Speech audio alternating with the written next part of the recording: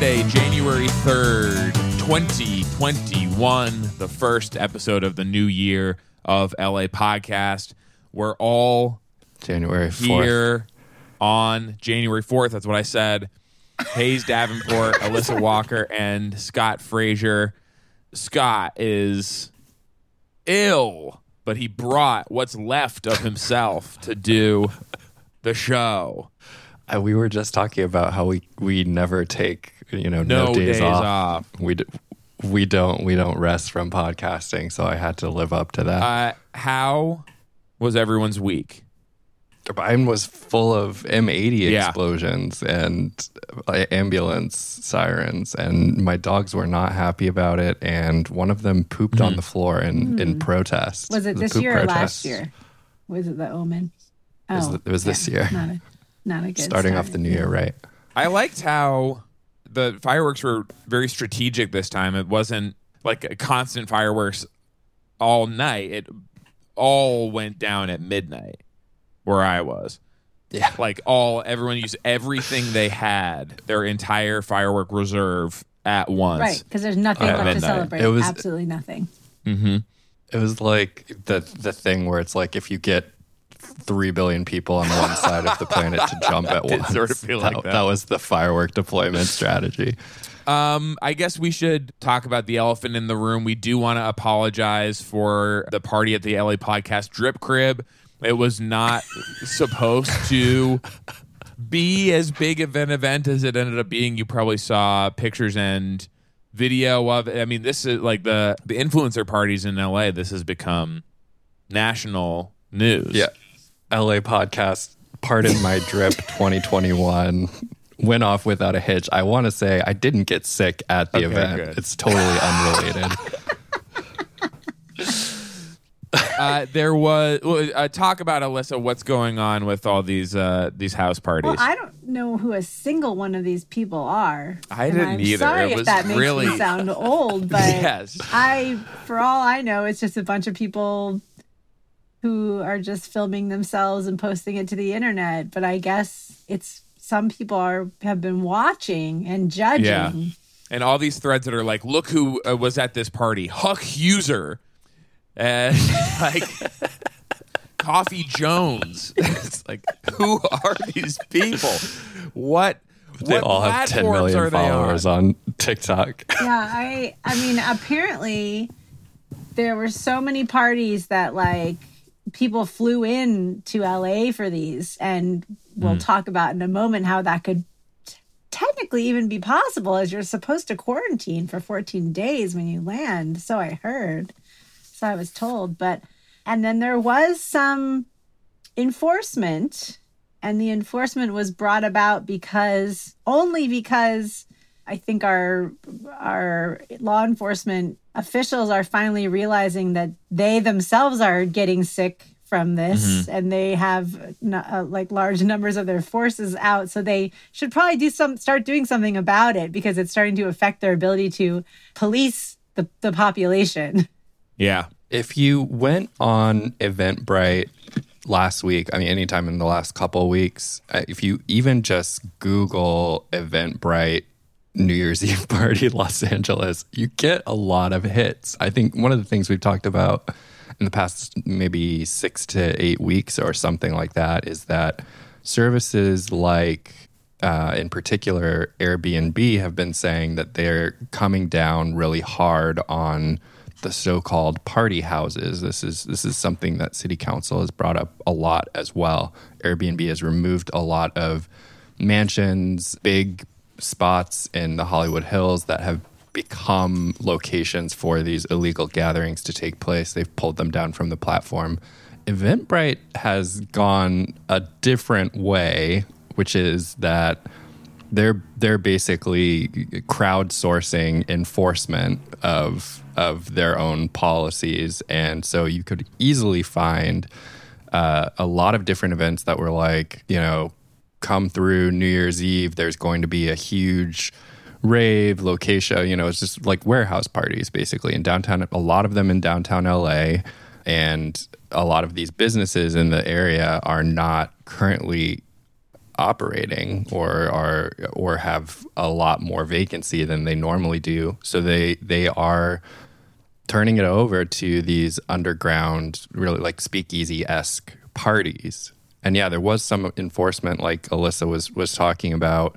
LAPD was and also the sheriff's department were posting videos of like every place that they rolled up on. Just kind of like it was kind of like the cops model of policing of like bad boys, what you gonna do? Like, yeah, no, they were like just like rolling up with their video cameras on, and they're like, "We're going to catch you if you party this New Year's." And meanwhile, over in Beverly Hills, one of the hottest parties of the year, which had been foiled by the Beverly Hills Police Department, not because of, well, it was La Scala. After we talked last week, they did issue an apology saying they didn't really mean to write the invitation that said inside. It was supposed to say outside, which I should mention is also not permitted under the current guidelines.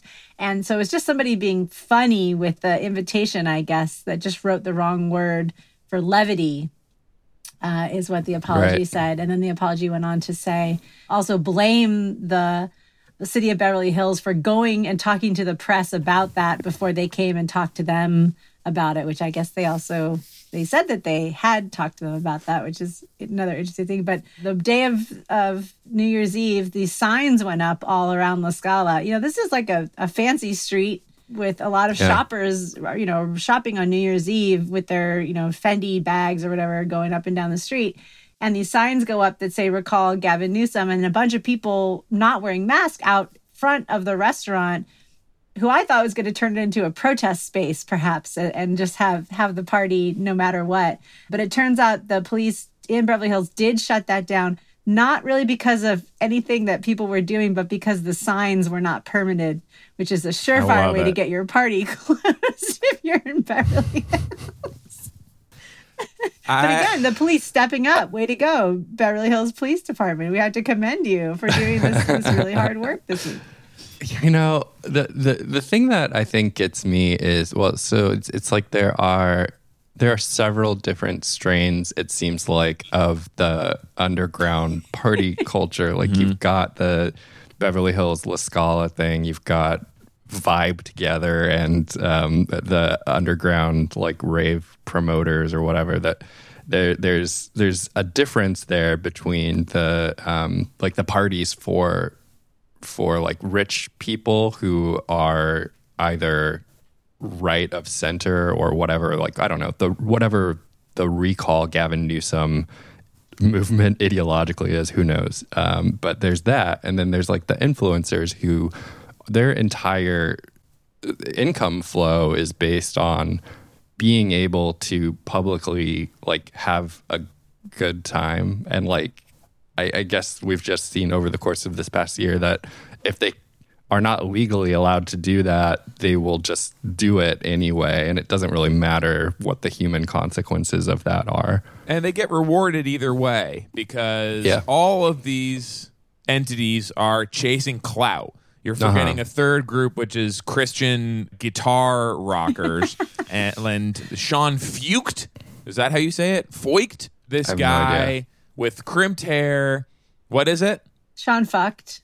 Sean Fucht. I'm just pronouncing it how it's as I look. Went to Skid Row, went to Echo Park this week with some of his followers and held these like little stand in a circle and play guitar concerts for Jesus Christ. They went up to Valencia and did it. This like whole barnstorming tour.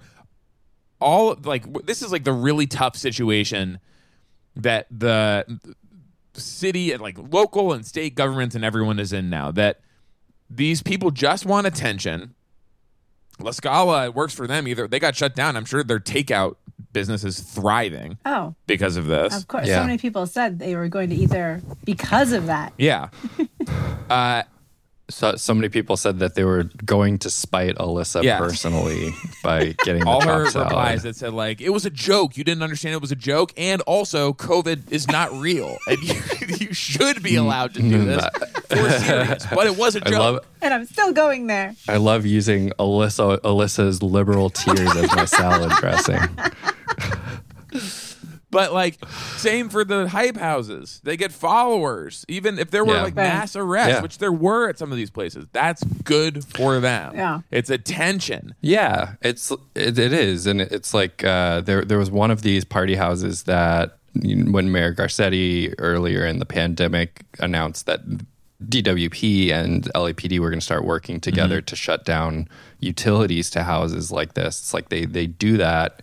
They do that at one of these hype houses, and then it's kind of the influencers get to be like the bad kid in high school who like gets sent to the principal's office or whatever. But for them, it's a win. Exactly, it's definitely an unqualified and we don't win. want a situation where LAPD is going around like with discretion over being able to arrest anyone who gathers in groups above a certain size. Like I don't think anyone wants. I mean, that's where you really get to the cognitive dissonance of the people in Alyssa's mentions, or like you're a narc for bringing this to the attention of the police department, who, don't get us wrong, we love, and they should be allowed total discretion over these issues, but not this. We love our ignorant blue lives. The best was the people who were broadcasting out in front of La Scala that day, and it was like in the same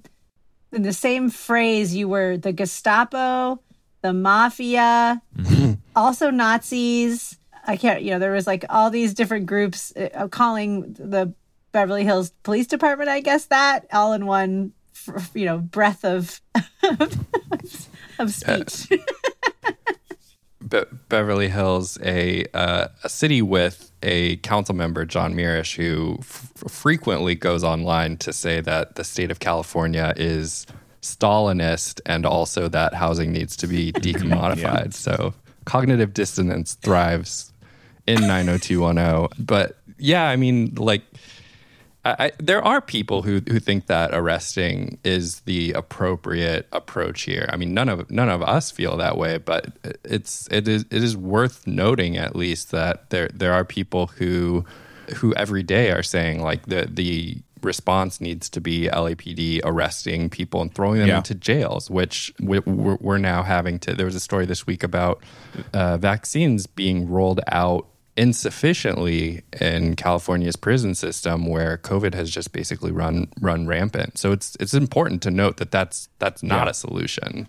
It's not a solution to just drag people off to jail for violating any of these COVID mandates, but nonetheless, we're seeing how the existing enforcement regime has failed on a daily basis. Like when you're the center of the pandemic like LA is, and yet we're still seeing the types of parties that we're seeing on New Year's Eve here. It's a sign that something has gone very wrong. So let's talk about what's happening with the pandemic and sort of some things that we could do here that other places have done.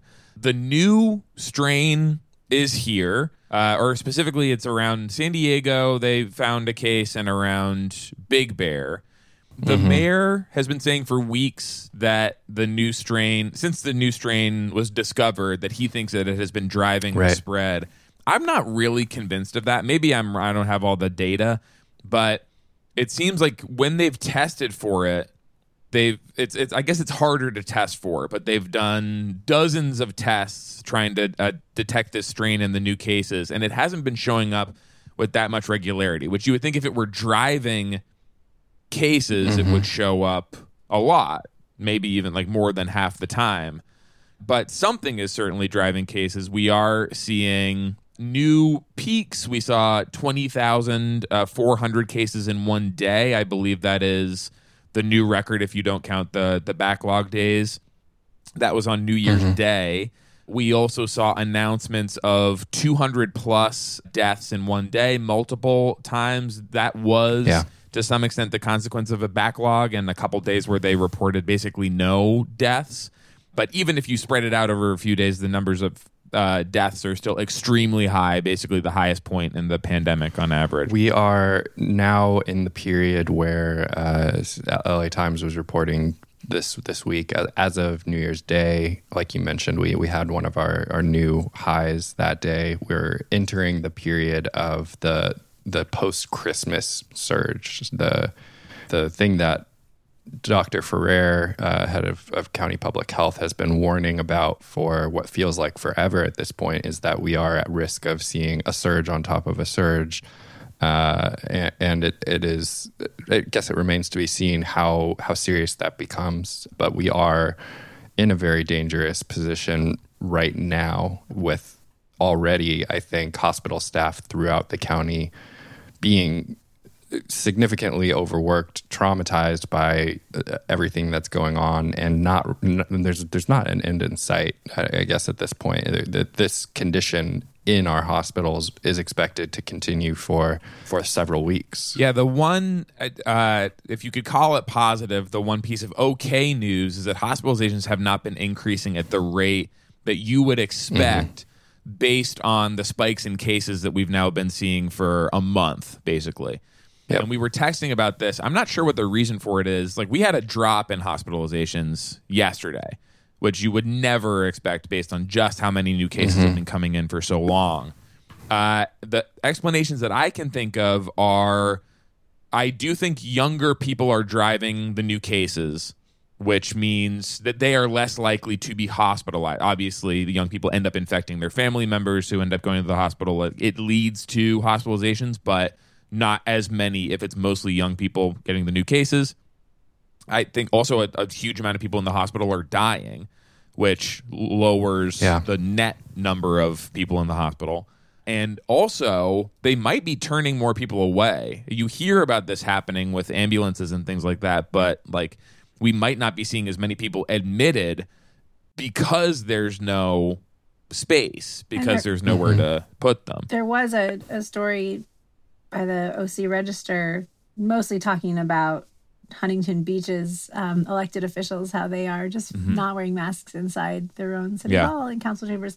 But it talked about how sometimes that ambulances are being diverted to Orange County. So if you're in the south part of the county, and I don't know if that's true or if that's part of, you know, what the plan, but they were actually complaining that ambulances were trying to go to Long Beach, for example, and then crossing over the border and going to VOC. Well, COVID doesn't exist there, so that's the safest place to be, actually. So I think that there are probably a couple of different things happening. As you mentioned, Alyssa, I think we have people being diverted to individual hospitals where there might be more capacity. It's hard to say. I think, Hayes, is it like about 8,000 hospitalized patients? I think it's about 7,000. Yeah, 7,000. So it's considerably a large enough number that it would take a lot of people to start pushing that number down to be diverted outside of the county. But one thing that we know is happening for sure is that hospitals are accepting fewer patients that are not COVID positive, because so much of the existing resources, and particularly staff, needs to be directed towards COVID positive patients. The ability to care for other patients, people who have less life-threatening illnesses or symptoms, might be being told basically to stay home. And in support of that, there's a COVID-19 dashboard that the county publishes every day. Well, the last update that they have is from the 31st, before the holiday on Friday. But what that shows is, over the course of the past month, if we go back to Thanksgiving, there were 8,000. This is not ICU. This is overall hospital beds. There were 8,000 non-COVID patients in hospital beds. The following week, that dropped down to 7,800, then to 7,200, then to 6,200, and as of the last full reporting week, it was down to 5,000. So 50% of hospital capacity in the county at this point. 50% of hospital capacity is currently occupied by COVID positive patients or patients who are suspected of having COVID. So it's by far the highest utilization rate of hospital beds by COVID positive patients that we've had throughout this pandemic. And I think that is, if anything, likely leading to the decline in hospitalization rates. You were right, Scott. It's about 7,700 people who are hospitalized right now. Okay. And after the decrease of 83 yesterday, we had an increase of 153 today, which is still less than we had been seeing in previous days. But also, I mean, think about, in order to actually achieve those numbers of people in the hospital, like we've had reports of specific hospitals turning their waiting rooms into ICU space. So there's just not room for that many people. If it decreases, it might just be not a reflection of there being less need, but of there being no space, and of people who are not in need of COVID-specific care not being able to be admitted. And we see more and more, like with every day, the LA Times has new horrific reporting about like communities where outbreaks have happened. Apparently, the rate of infection among the community people who are homeless has grown by huge amounts, especially around Skid Row, where a tent outside the Union Rescue Mission is being used as like a COVID triage facility right now. We also, so there have been discussions about like what we can do.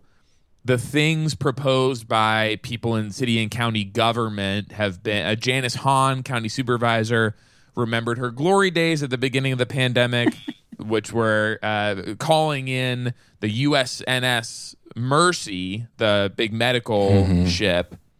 And she was like, let's do that again. And they were like, no, it's in Portland. And also, it didn't treat anyone last time.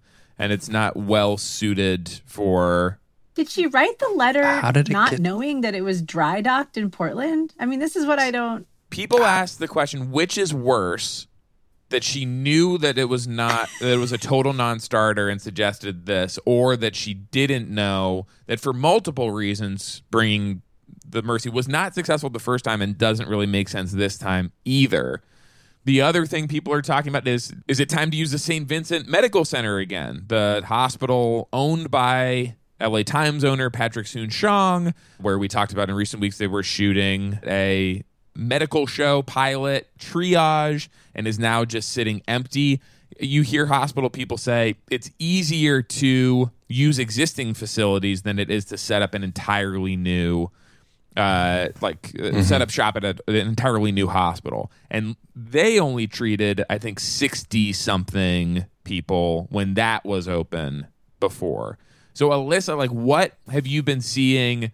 What have they been doing in other cities that we could actually maybe implement here? Well, there's a few things you look at both here and other, you can look at like the European response to it, and we can talk about that too, but just some very basic things that they do in other cities, like New York City, for example, at the height of their horrible spike, which we're approaching that. We're not quite there yet, but we are about to. Ours might be a bit flatter of a spike, but it will probably end up being that. I don't feel like I don't feel very optimistic that it won't be any worse than New York. But if you got called and you tested positive, they would say, hey, do you want to go to a hotel room?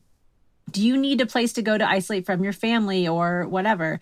And you would go get to stay in a hotel room. And if you needed any kind of assistance, whatever, there were people that could like walk your dog for you or bring you meals. Like, I don't know of anything like that here. Apparently we have a program. Apparently we also have a program in the state for farm workers who need to isolate.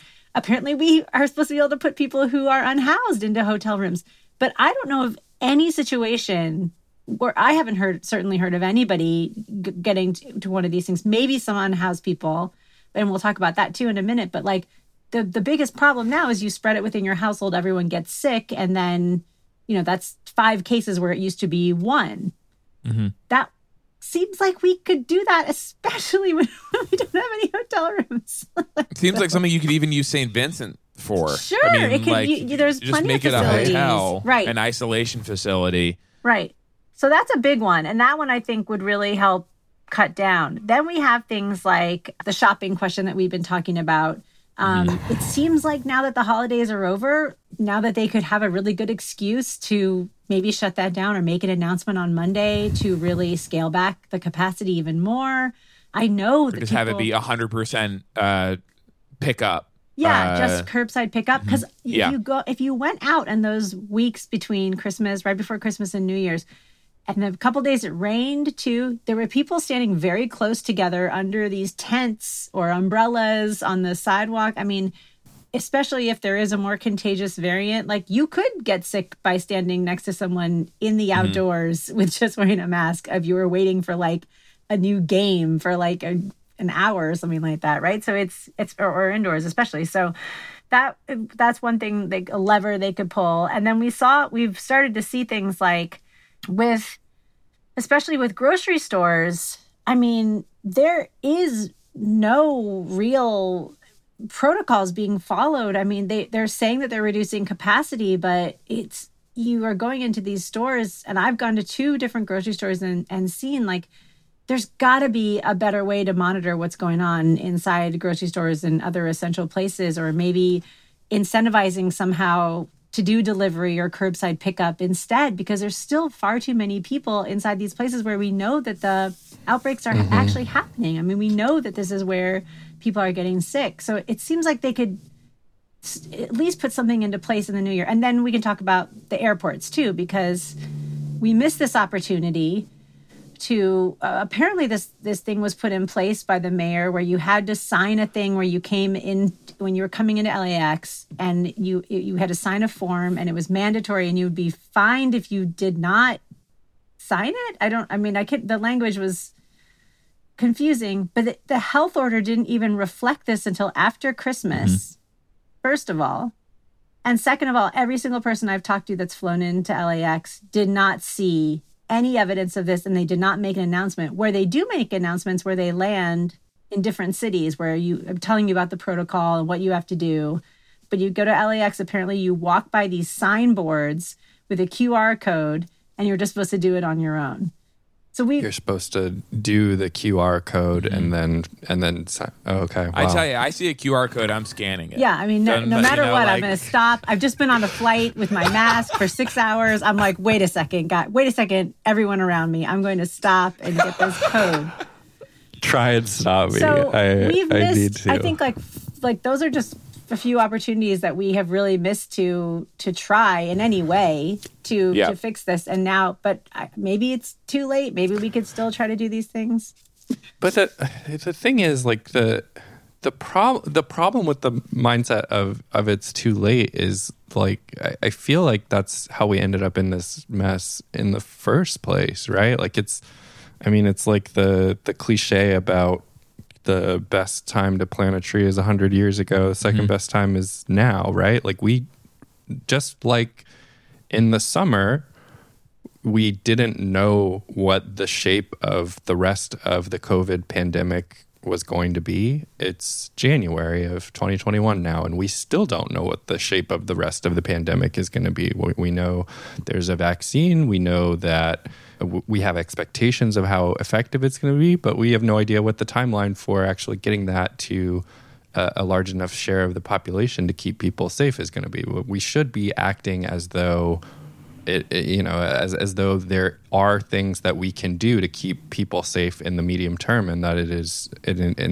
a good idea to be doing those things. And I feel like what we've seen is the government in Los Angeles has really stagnated in its ability and in its willingness, frankly, to do things to keep people safe. I read a lot this past week in newspapers, in the LA Times and in the New York Times, where they had a good look at the COVID pandemic in East Los Angeles in particular. There's a lot of language about politicians pleading and literally begging people to stay home. But in my view, what we've really seen is a government that has failed to adapt throughout the course of this pandemic. There's not isolation measures that have been shown to work in places that have been particularly hard hit. There's not mandatory quarantining it's perplexing. I don't understand how we could have seen all of the developments that we've seen over the course of the last year, have a wealth of information really at this point to draw from in terms of interventions that can save lives, and just opt not to follow models that have been set elsewhere. Yeah, and by saying it's too late, I meant sorry. When I was saying is it too late, I was saying like to catch this holiday behavior, I guess, which may change now. You know, I feel like people were shopping and gathering and flying, and maybe that part is past now and we can try something new. But Scott said the malls are full. Yeah, I mean they're absolutely packed even after the holidays, and I get it. Like I on one level, I totally get it, because when you're trying to make an independent decision about what is safe or not safe behavior, first of all, you see people doing things, and it gives you a sense of like, okay, this must be normal because people are doing it, and I don't see them dropping dead in front of me. And second of all, you have this sense that if it were really unsafe, somebody would be telling me I cannot do this, instead of saying, please stay home, but also it's important for us to keep these businesses going. So also please patronize these businesses. And I think that's the part about protecting the vulnerable population here is some of the stories, those big national stories were like, oh, we actually somehow averted this in the summer, but we should have had these things in place because we know that we have such extreme poverty. We know that we have such a large homeless population, for example. And that too was like a real victory that they were claiming, was like, oh, we've managed to keep the homeless population relatively safe this whole time. We don't know how we did it. Oh, but look what happened. We had 60 cases a week all year, and now the last 2 weeks we've had 500 cases all of a sudden. And who knows if that's even the extent of what's being reported. So now we have these major outbreaks happening at shelters and in other types of facilities. And they didn't actually know how to keep people safe. And they were pretending like, oh, we got lucky, or they want to talk about sprawl again. Or now the new hot way to explain it is that sprawl is actually more dangerous because you drive in your car to see people or something. I don't know. Because you're isolated. Yeah, and there was a good article by a variety of it had a couple of different writers on the byline, and Ronlin and Sumia Karlamangla were among them this past week or the week before. It was a very good article, but the editorial framing was that Los Angeles was uniquely vulnerable, which I take some exception to because frankly, it's not true. Like we've seen a lot of places be vulnerable over the course of the pandemic, and I'm not really convinced that there's something that made this inevitable in Los Angeles any more than it did in other large cities throughout the country or the world. I think what we've seen is failures of various natures, and they're ongoing. And I think that the article itself actually covered that reasonably well. But that is a framing that I think we should be judicious about not accepting as Angelenos. Yeah, they mentioned the policy failure, like the messaging being confusing and all that stuff as part of the reason that LA was hit hard, but also overcrowding, which we do have more of here than lots of other places around the country. Speaking of people violating policies, should we move on to the revolt in the district attorney's office? The assistant district attorneys are revolting.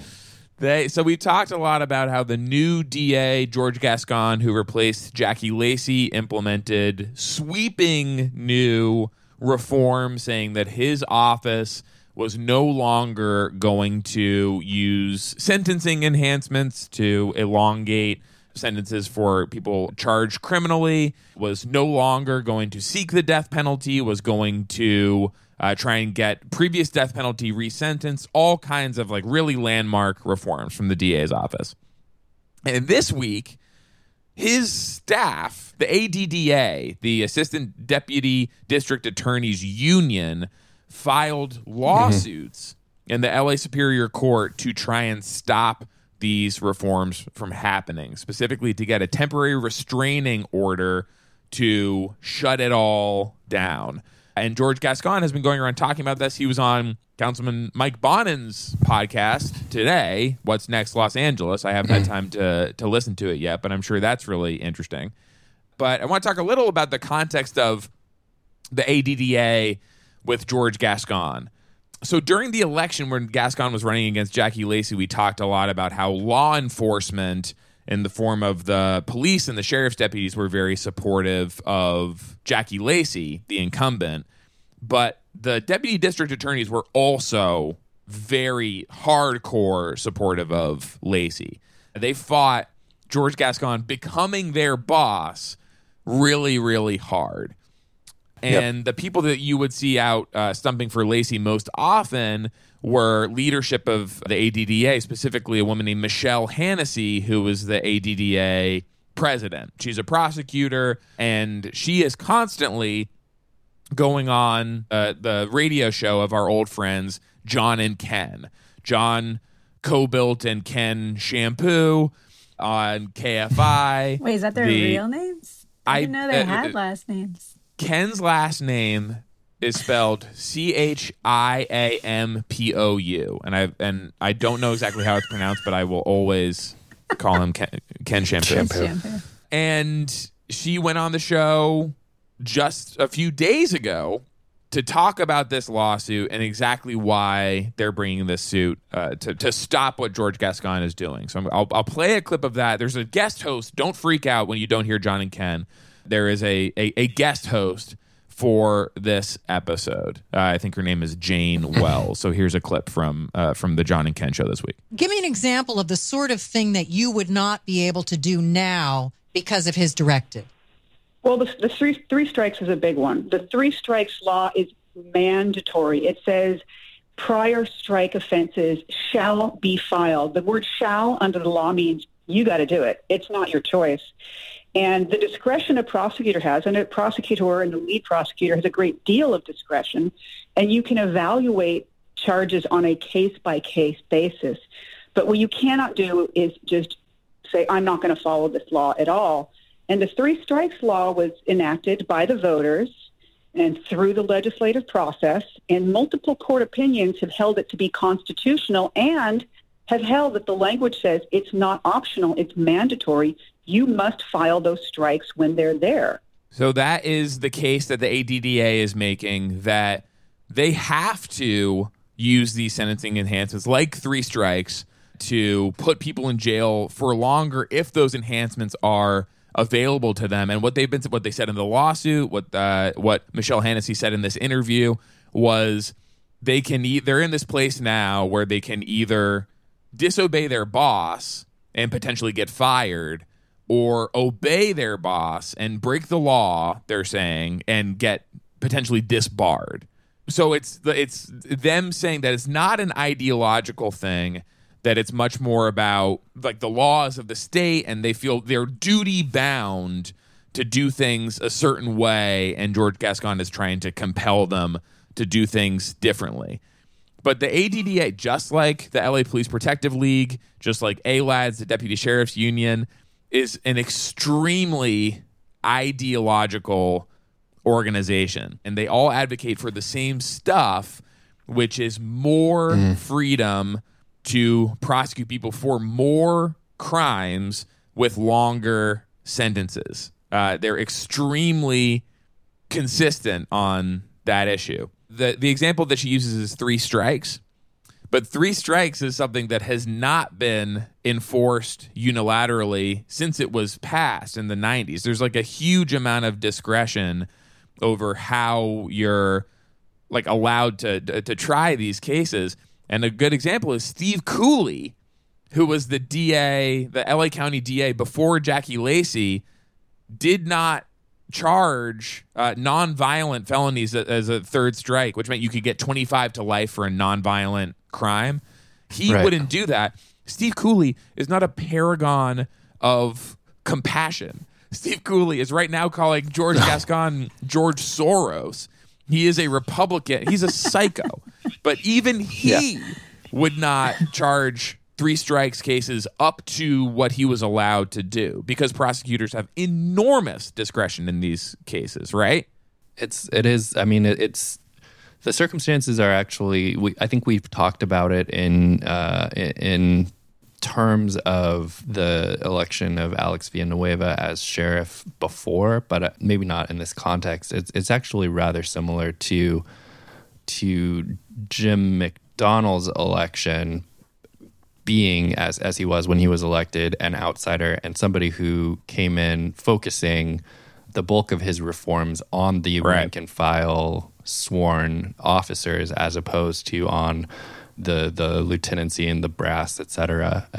The similarity is it's easy to see, as we did with that sheriff's election, a situation where the ADDA, the union for our assistant district attorneys, and various other law enforcement cronies line up basically against Gascon the way that they did on his initial election, but they're already using this as a striking pad to whip up fervor against Gascon's reforms before they can become actually enacted. So, like, the way the ADDA works in their advocacy is when you try to make the criminal justice system more lenient, less harsh in its sentencing, they say, this is the law, voters pass these things, we're duty bound to do this stuff.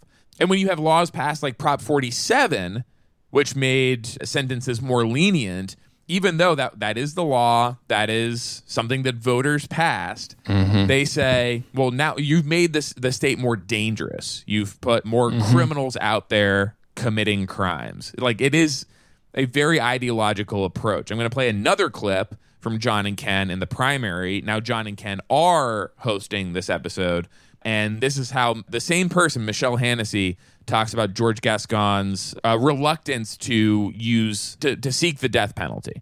Yeah. And this is every 229 people currently on death row who were sentenced in LA County. That's all of them to time that are alive? Can we talk about who those people are? Because that includes Lawrence Bittaker, a serial killer, Rodney Alcala, a serial killer, Ivan Hill, a serial killer, the Grim Sweeper, a serial killer, Chester Turner, Timothy McGee, all serial killers. He's out of his mind. And apparently Mike Bonin stood behind him, John. Well, we know Bonin's out of his mind. So that's just a little taste of where these guys are coming from. John and Ken, Trump supporters in the 2020 election. It's right there in their voter guide, which you can search online. This is where Michelle Hannessy is going to talk up the need for the death penalty, that these are people who deserve to be killed by the state. Whether or not Gavin Newsom, the governor, said that he will not be allowing any executions to take place.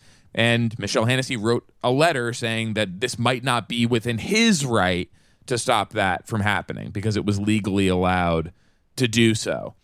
Interesting. I feel like you hear the argument being made that they are just trying to uphold their oaths of office, the assistant district attorneys, that is. But how could you possibly not see it as ideological when you have the same individuals going to various publications, in particular the local Fox outlet, in order to say, like, look at this specific story, doing basically the classic tough on crime story where they're saying, now that Gascon is here, he's not trying to do sentencing enhancements in this particular case, and he is ruining the lives of the victim of a specific crime's survivors because they are not getting the justice that they want to see, which in this case is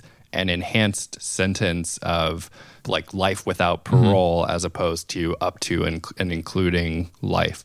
It is purely ideological. They're seeking out friendly media voices so that they can intentionally, the way that Michael Moore, LAPD chief, the way that Alex Villanueva, Los Angeles sheriff, have before them gone to the media in order to say everything is becoming less safe because of Black Lives Matter, because of the reformers that they support, including George Gascon, and really trying actively to convert the popular leftist uprisings of 2020 into a clear-cut reactionary backlash in 2021.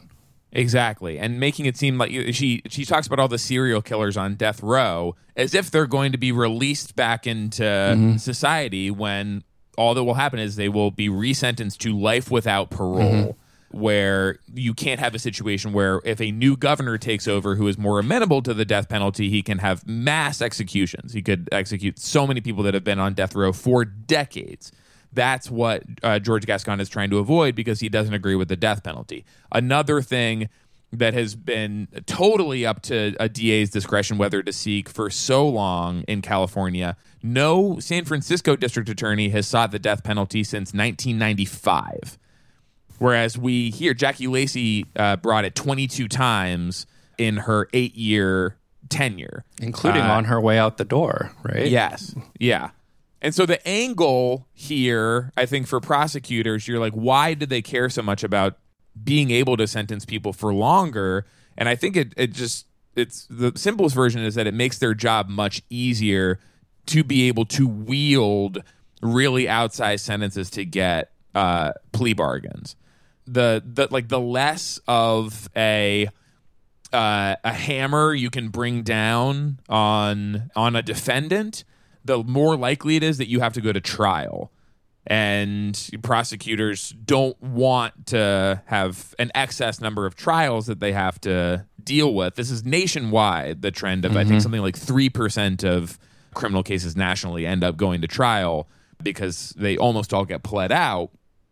And that just makes it more difficult for them to do if they don't have sentencing enhancements. Even even the extremely skewed version of our criminal justice system that gets broadcast to people in mass media, TV and movies, I feel like people have a relatively good sense of this already. Just in the movies that you watch about police and about the legal system, you can see fictionalized versions of how this plays out, and it's been a case in particular in minority communities in America forever, that you have circumstances where people can't afford defense counsel, people can't afford whatever it is that might allow them to make the case for their own freedom in a substantial way compared to the resources of the state. And they basically end up in a situation where the prosecutor has, like Hayes said, this incredible hammer that they can bring down. They can say, you can gamble on your entire life. The stakes are that high. You can gamble, and you are, if you lose, whether or not you did this, you're in jail without parole for the rest of your life. You can take that chance. Maybe it's 50-50 that you walk away. Maybe it's 50-50 that you're sitting in a jail cell forever. Or you can accept this plea bargain and get a reduced sentence. You get maybe some of your life back. And even if you didn't actually do the thing that you're accused of, that might be something that you get pressured into. This is the real power that prosecutors wield over anybody in this country, and they enjoy having that power. It makes them very capable of drawing out cases to the conclusion that they want. So what's happening in this case? So earlier this week, the ADDA brought the suit to the LA Superior Court, and something really interesting happened. I read about this in Witness LA, Celeste Freeman's blog. So the ADDA's request for a temporary restraining order was heard on Wednesday morning by Judge David Cowan at the Superior Court, and he kind of signaled to them that he was not really amenable to issuing this restraining order, but he gave them an out, which is he basically said, the ADDA can either withdraw this case altogether and just not bring it, or I'm just going to reject the stay. And if he rejected the stay, that would be a actual ruling against the ADDA, which they didn't want. So they did voluntarily withdraw their case, and then they brought another one to a different judge seeking a very similar thing, a mandate to bar some of the reforms. And guess who their new judge is? Who? James Chalfant.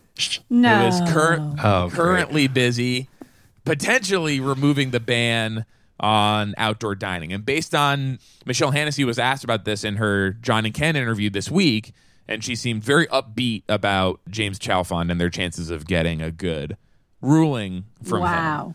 So there's a lot at stake in the Superior Court right now for whether George Gascon will be able to implement the reforms that he has laid out, something that we'll keep an eye on. There's a hearing on February 2nd there. Let's close with a very a fun segment, sad segment, kind of fun. Let's do a place and thank you for a place that over the last 24 hours, this weekend, has been talked about and memorialized quite a lot. Alyssa, this is a place where you said you've patronized more than any other. I think I've probably eaten more meals there than any other place in LA. It's definitely possible. And it's the last place I ate before the restaurants closed in March, which is very symbolic, very interesting. Now, let me ask you, what is the name of this place? Because no one gets the name right, first of all. So I almost corrected it when you wrote it in our agenda. I always call it the 101 Coffee Shop. That is the correct name. Okay. Nobody calls it that. Everybody calls it the 101 Cafe, Cafe 101. Cafe 101, I hear a lot. Yes. Or just the 101. I don't know. Some people call it the 101. That's what I mean. I've called it that. This is an interesting. The fact that it's been floating around Twitter is very interesting because they haven't actually confirmed that it's closing. So I'm wondering if we're going to get into a same scenario as Nick's Cafe, where we all say it's closing and then they come up and say, actually, we're not closing it. That's what I thought. I was really skeptical. Yeah. and I reached out to some people who seemed like they knew, and they talked to some people, and apparently it is closing. All right. So we'll do a memorial, tentative memorial. But I think it's an interesting place because it's typical of a place that people develop memories of it without really knowing where those memories come from. And it's it's the typical place where if you ask people about it, they have very fond memories. But then once you dig a little bit deeper, it's actually not the place that you thought it was this whole time. So let's go back to the very beginning.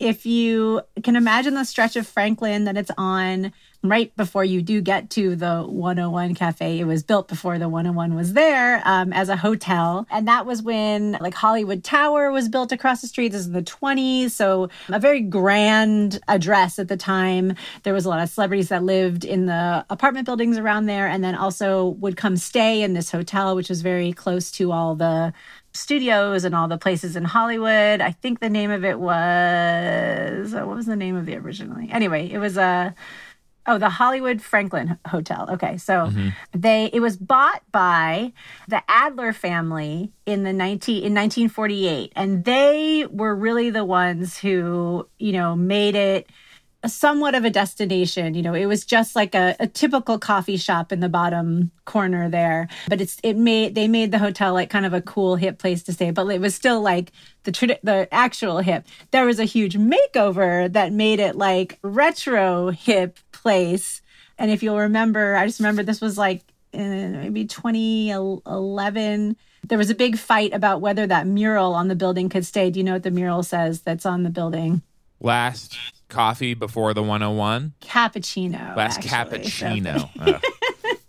And the 101's like right there. So that's why it's so funny. But so there was a big battle. The mural got to stay. But then it was remade in this like retro version of what you thought it looked like before, but it was actually just a Best Western that was not very hip or cool or anything during its most recent iteration. So the coffee shop itself was actually for a while a typical coffee shop, but it was not, I didn't go there before this time. In 1995, I believe, the restaurant itself was changed management from the Adlers to this restaurateur, Susan Fine Moore, who kind of wanted to make it the cooler version of what it was intended to be, and gave it kind of a light makeover, but making it look like, again, a retro version of what it never really was. It was just kind of like the same thing,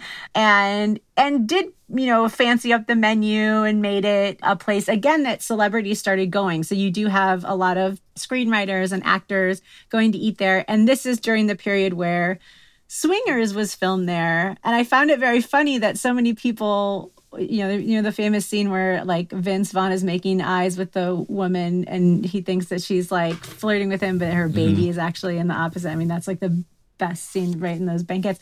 But that's actually not the restaurant that's there now. That restaurant was called the Hollywood Hills Coffee Shop. And I found it so funny that people were like, oh, 101 Cafe, I love you so much. And posting pictures from Swingers. That's not the same restaurant at all. And that was changed. That restaurant was changed in 2001.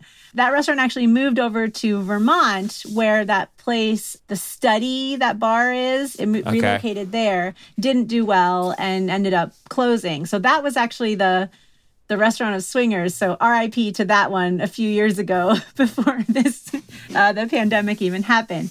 So in 2001, what happened was the restaurant itself changed hands again. And now we have some very fancy and famous owners who took it over. And they are Warner Ebbing. Warner Ebbing. And Brandon Boudet. And these are restaurateurs. Brandon Boudet is a chef. Warner is the restaurateur, visionary, style, design person. And this was their first place of what became a little empire, right? And I guess they met when they were waiters at Swingers. Or they had worked at Swingers together at the same time? Like he was a waiter and the other guy was a chef there or something? That's a fun narrative. I think they met because I think Brandon Boudet had been a up-and-coming apprentice chef. He worked for Paul Prudhomme and had worked in Vegas at some of those places for a while. And maybe he had been doing some executive chef work for Swingers. And I think Warner Ebbing, I'm guessing, was someone who had access to a bunch of money to be able to do what he did with the 101 and a bunch of other places, which was buy it and really renovate it to a specific style. Yeah. And again, what we have is, and we should note the other places they own and bought around the same time. I think it was first, but it was pretty closely after. It was Dominic's, which is in Dominic's, Hollywood, West Hollywood, Beverly Hills. It's around border, there. It's West Hollywood. And then Little Dom's, which everyone knows in Los Feliz. Those two places were kind of like, Dominic's was a very famous place for a very long time that they just kind of like made, glammed it up. And then Little Dom's, I think, is another one of those places that everybody's like, oh, it's been around forever, but it actually hasn't. It's just did a really good job making it look like it has. Yeah. But the interesting thing about these guys, I think, was that they really went for this gut renovation of the space that made it look, they put the popcorn ceilings like back in. They put the banquettes back in with like they changed. I think maybe it was red before. They made it like this nice rich brown. They have these beautiful like Formica countertops and with the wood veneer, the jukebox, all this stuff. They put up all these photos of people, family photos from people in the 70s. It all just looks so like spot on, like it's been there, in this form since the 1950s, but it actually has not. And the food is great. I would say it's like it was a sophisticated diner menu. So it had like a lot of vegan options. Yeah. It had this black and white shake that I found out was actually on the original menu with like an espresso vanilla shake that had a lot of like, they put like the espresso grounds like in it. So it'd be really gritty and like awesome for a hangover if you needed to go in there and just like get over it. It's like the fat, sugar, and caffeine that you needed like instantly in your body. And then I think like their hours were really good, and a lot of people would use it to get like that, like they had before during the swingers era, when people would just go work there and take meetings there. So you still would see a lot of celebrities or a lot of artists or people there like eating with their families. And it was funny when Who's the most exciting person that you saw there? Well, living there, Jon Favreau lived in the apartment building that was on the corner of when I first moved to LA, that apartment building was on the corner. And so when I moved here, I basically moved into the swingers in real life, because my weekends would consist of seeing Jon Favreau at the 101 coffee shop and seeing Vince Vaughn at La Poubelle. And I was like, do these people just like, this is the only places they go in LA, and they just like stay in these like little characters all the time. So that was like a constant of just seeing those same guys there, which was kind of funny. But it was funny, the roommates that I moved in with were very like adamant about continuing to go to the Hollywood Hills coffee shop, because they were so mad that they had left that spot. So quite often at the beginning, we would go to Vermont and go to that restaurant instead. And then it took a while for me to warm up to the 101. But it was just so convenient and always quite easy to get into, like not like a sceney breakfast or brunch or anything. Actually great to go on their like dinner special nights. They'd have like meatloaf and stuff. So, but the interesting thing, again, we'll talk about these restaurateurs, is we don't really know if it's closing yet. I guess we'll find out for sure. But they've meanwhile been expanding their empire during the pandemic. So I don't know, Hayes, you dug into this a little bit more. Maybe you want to talk about their thwarted plans for some other places. Well, yeah, these two guys, Warner Ebbink and Brandon Boudet, this is not the first time we've had like an abrupt closure of one of their properties. This is actually, apparently this has been in the works for a couple months, that they were planning on closing the 101. But if you look back at their other places, they shut down Dominic's, which had been operating for like 67 years, with like a few weeks notice. They shut down. So they owned also Tom Bergen's, which they bought in 2011, the very famous Irish bar near like Wilshire and Fairfax. And they did they got reno there, making it more sophisticated, that whole thing. They ended up owning Tom Bergen's for only about a year before they decided it wasn't financially viable. They sold it to an actor whose neighborhood bar it had been, who had it for the next 7 years. Little Dom's also, like they've only owned that since 2008. But of their 4 restaurants, now 3 have closed on like relatively short notice. And I saw some social media discussion about how it seemed like with Tom Bergen's, for example, it was almost a flip, where like they got out of that ended up making a lot of money, despite the fact that they never really operated it as a restaurant. And yeah, at the same time, so they're not getting out of the restaurant business entirely. They are opening up Little Dom's Seafood in Carpinteria, which was their backup plan. Warner Ebbink lives in Carpinteria and has for a while. But that was their backup plan. They were going to open it in Ojai, but ran into trouble with Ojai Brass. I saw a New York Times article about Ojai where Warner Ebbink was expressing frustration with the fact that, like, he said, Ojai in general is difficult for us. They don't allow you to increase traffic coming in or out of town, not by one car. That's how they keep it small. And so I've been hearing different things about why the 101 closed. Apparently, it's mostly a landlord issue, and they want to get them out for some reason. But if precedent is any example with these restaurateurs, there is an opportunity for someone to maybe come in and buy it.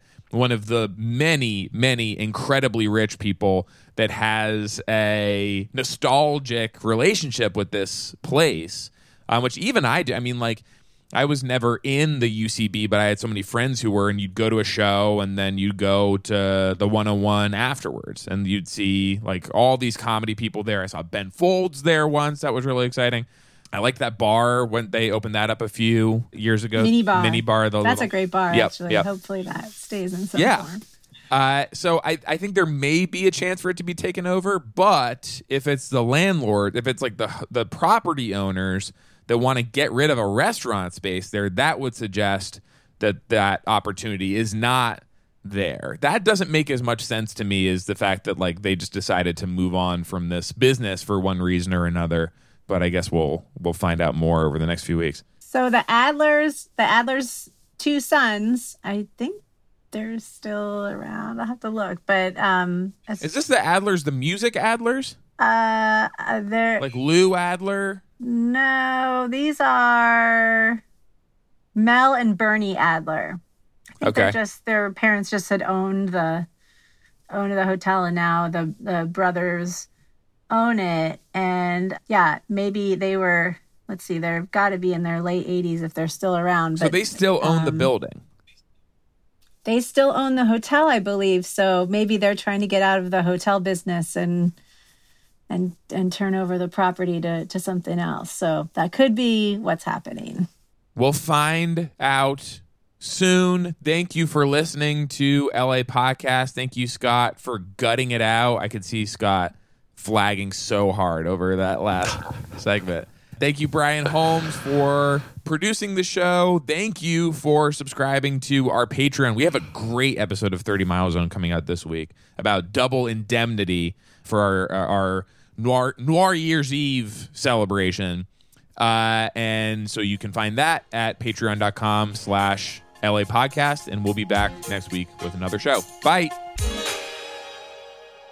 I wonder what is going on here. Is the space hell or is it